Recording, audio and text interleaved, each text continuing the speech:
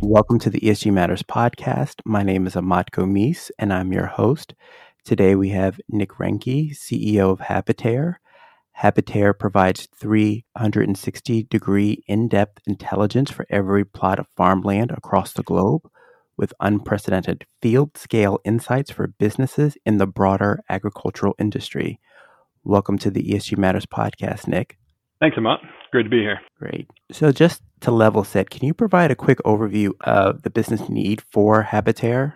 Yeah, absolutely. There are a variety of different applications for what we do, but maybe the simplest way to talk about it is when we look at the global need for climate action, a lot of companies are setting climate-based targets, science-based targets around their emissions goals, and agriculture is an especially challenging area for emissions quantification and carbon sequestration measurement because the collection of data is typically manual, cost prohibitive, and sometimes near impossible to gather. So when these companies set these emissions goals, they're looking to quantify the impact that their ag sourcing footprint has on the environment and be able to track the improvements year over year. And then on the flip side, farmers need to understand what their opportunities are in emerging ecosystem markets and carbon markets. So they need to understand what the associated greenhouse gas emissions are from their production practices.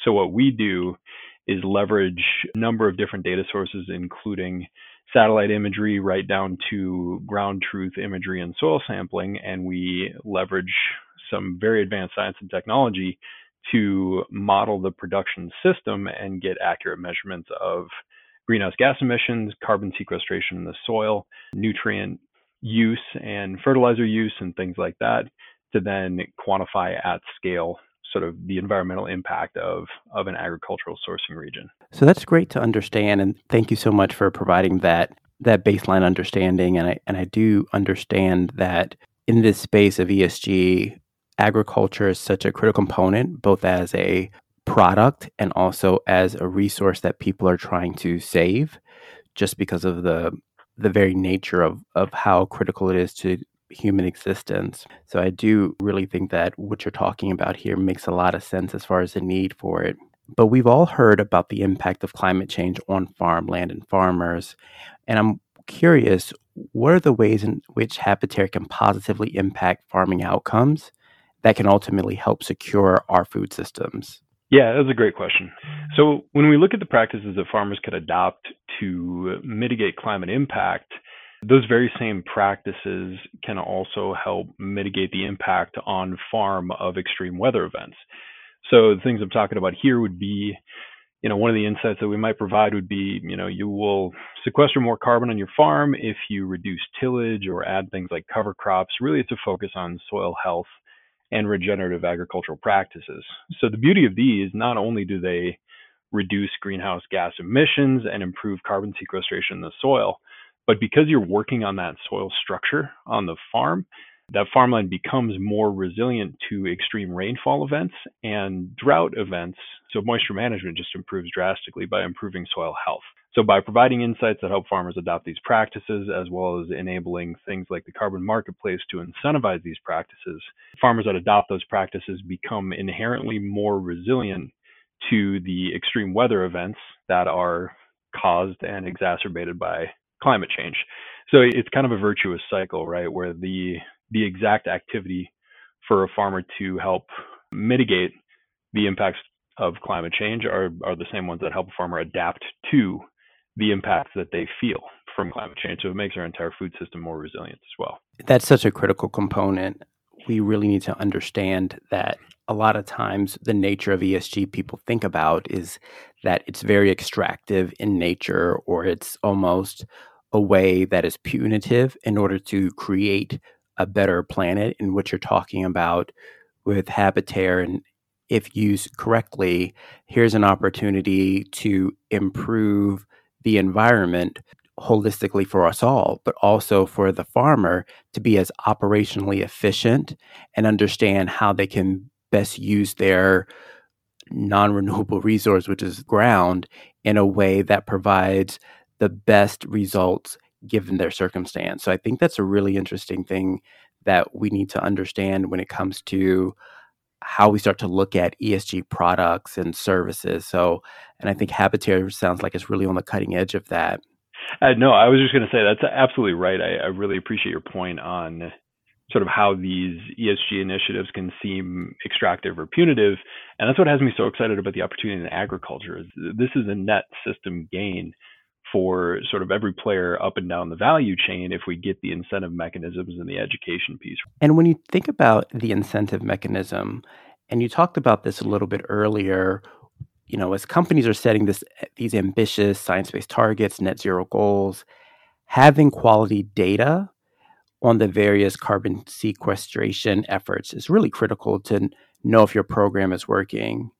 Can you discuss how HabiTerre can help companies who are looking to understand how their science-based targets and net zero goals are going?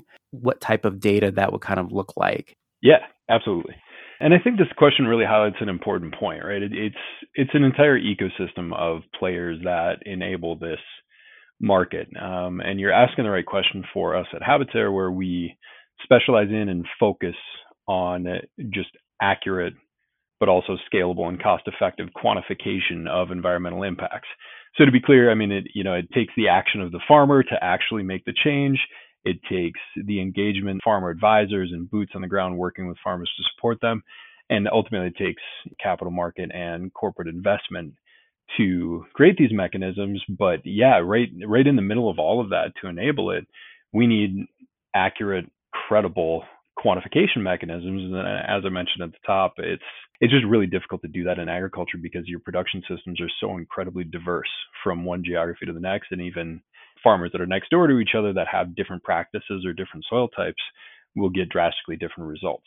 So the reason that this matters is, when you look at corporations making claims in the climate space or folks buying carbon credits, they really need to know that whatever they're talking about, reporting on, and claiming is a credible impact, because corporations can't afford the risk of that ugly term greenwashing, where they don't want to be out there and talking about this great work that they've done, and then down the road comes to light that they didn't actually do as well as they said they did. So they need data that they can really rely on, that's auditable, verifiable, and credible. So that's really where the deep science of the work that we do at HabiTerre is important. Through collaboration with the University of Illinois, there are a number of technologies that have been developed at Dr. Kai-Yu Guan's lab. Kai-Yu is the founder of this company. But the technology that he's developed over the last 6 or so years, with deep, deep research into a combination of remote sensing imagery, but also deep domain science and agriculture. It's the combination of these things and that university research developed and peer-reviewed science that's really key here. So for us, it's not just a technological play, but it is tied directly to actual ag production systems.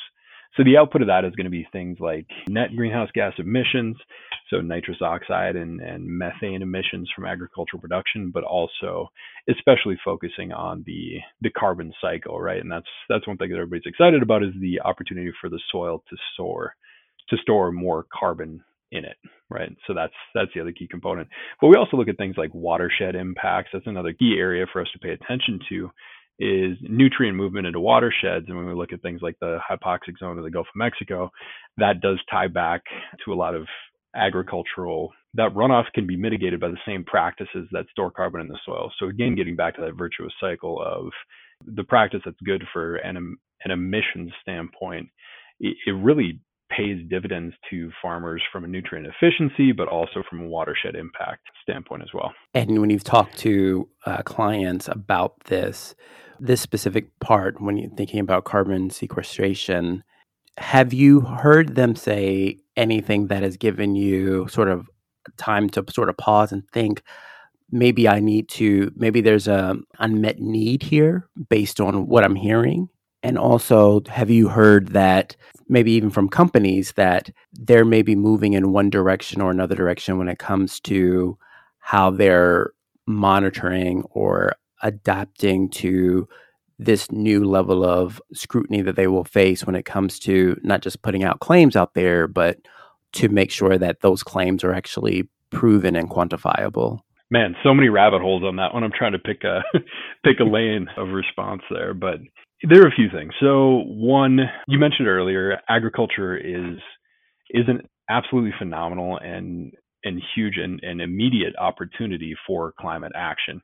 So it plays a really key role in this space. But I think we need to be careful to not overhype the opportunity of carbon storage in the soil, because we need to recognize these are dynamic production systems, right? So nature-based solutions like agriculture, they're going to be just one of many solutions that we need to deploy globally and rapidly to actually combat climate change the way that we need to. So I think maintaining that balance, optimism, but also just realism in terms of how much of a difference we can make in ag in the near term, because we're talking about farmers changing the way that they farm, and that's just a very difficult thing. So I think the whole industry is coming to terms with this, rapidly recognizing that while there's great opportunity to have a positive climate impact in agriculture, the process to make that change is just, it's difficult and it will take some time. So that's one component. The other component that I would speak to would be a key component, carbon removal and storage.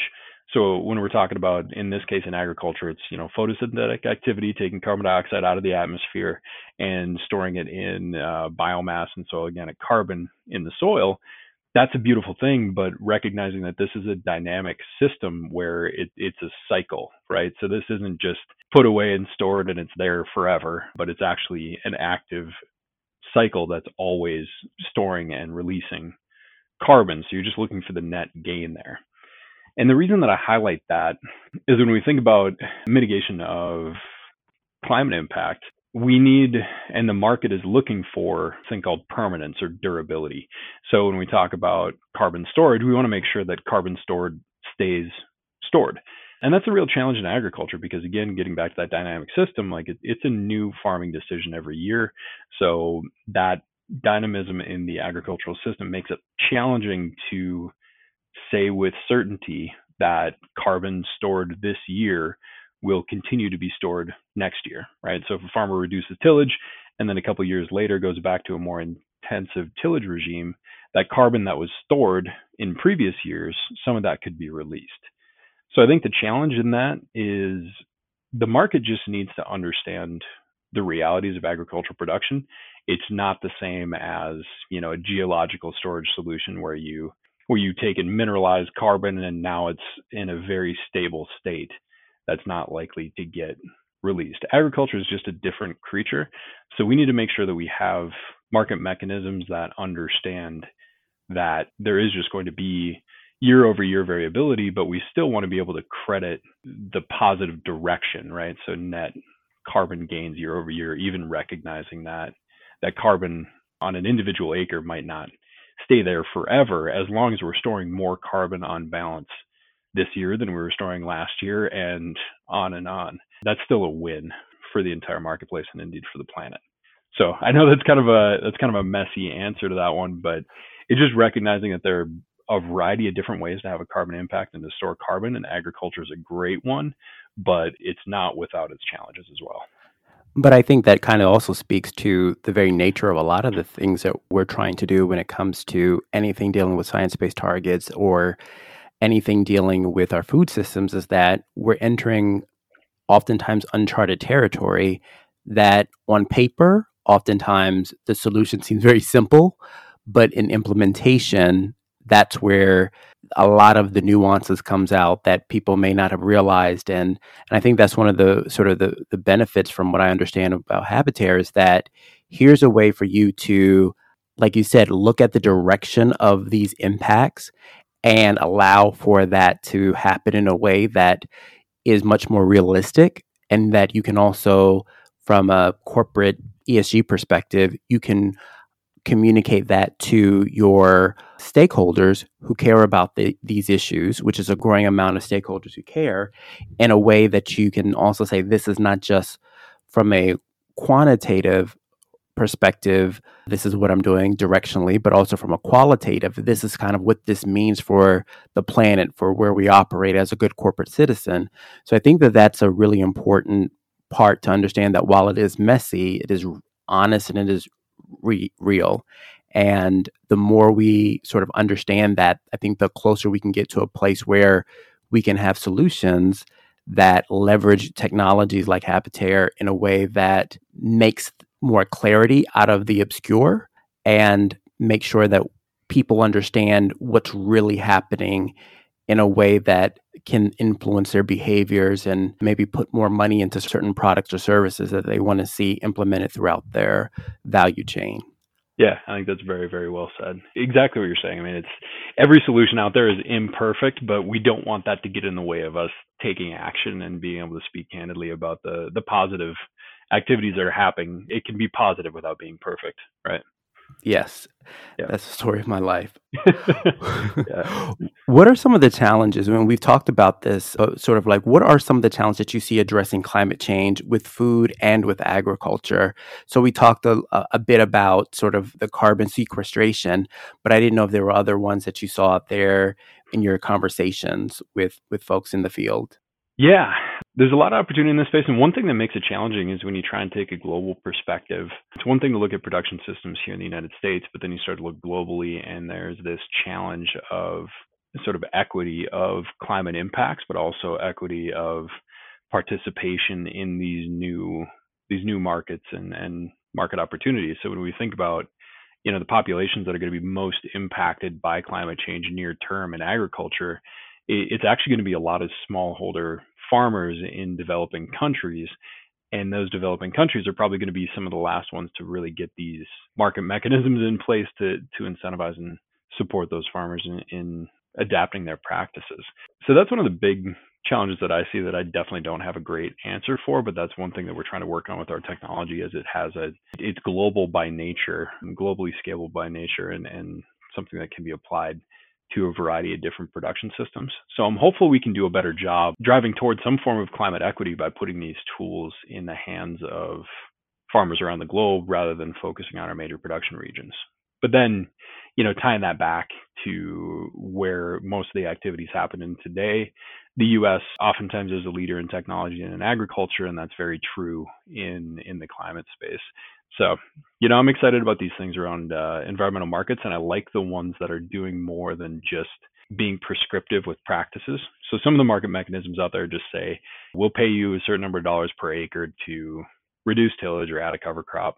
But the ones that really get me excited are the more outcomes based ones, where we're actually looking at that more nuanced perspective of like, what's right for your farm, what's right for your region, and what are the overall impacts of these practice changes, not just carbon sequestration, but how have you reduced emissions up and down the value chain by the way that you change your practices, and how are you reducing downstream like watershed impacts. So when we go holistic and outcomes based, I think that's where some of the magic can really happen. Oh, great. Thank you for that. And so now that people have heard what HabiTerre can do and the value it brings both for corporations and for farmers and folks in the field, I guess the last question I have just to wrap up would be, what's on the horizon for HabiTerre?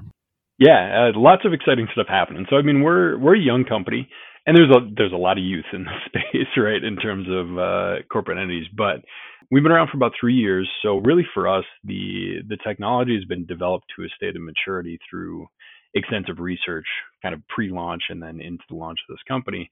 But the horizon for us is really just finding a way to standardize and systematize the way that we quantify this stuff. So right now, there's a lot of sort of, call it like black box science on this, where everybody's got their proprietary approaches and algorithms and ways to support these markets. What we really need is transparent science and the ability to compare across quantification methodologies and quantification technologies. So on the horizon for us is really just working with as many different partners and entities and sectors, right? Public, private, nonprofit. We're working with a number of different partners across these sectors, but our goal is just to drive at the best possible science in this space.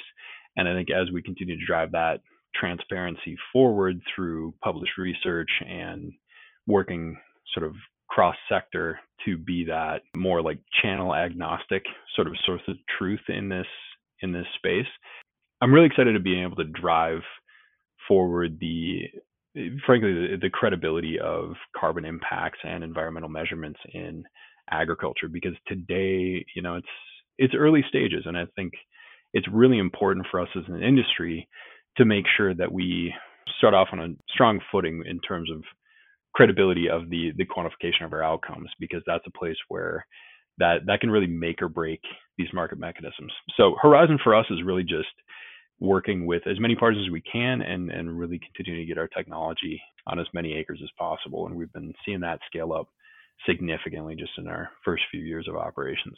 I think that's a great place to end it. Thank you so much, Nick, CEO of HabiTerre, for being on the ESG Matters podcast. Thank you for your time, and I hope you have a great rest of your day. It was my pleasure. You as well. Thanks. All right. Thank you for listening to the ESG Matters podcast. Please like, share, and subscribe to the ESG Matters podcast on your choice of podcast platforms. This podcast is brought to you by Amat Gumis and theme music by Dexter Thomas.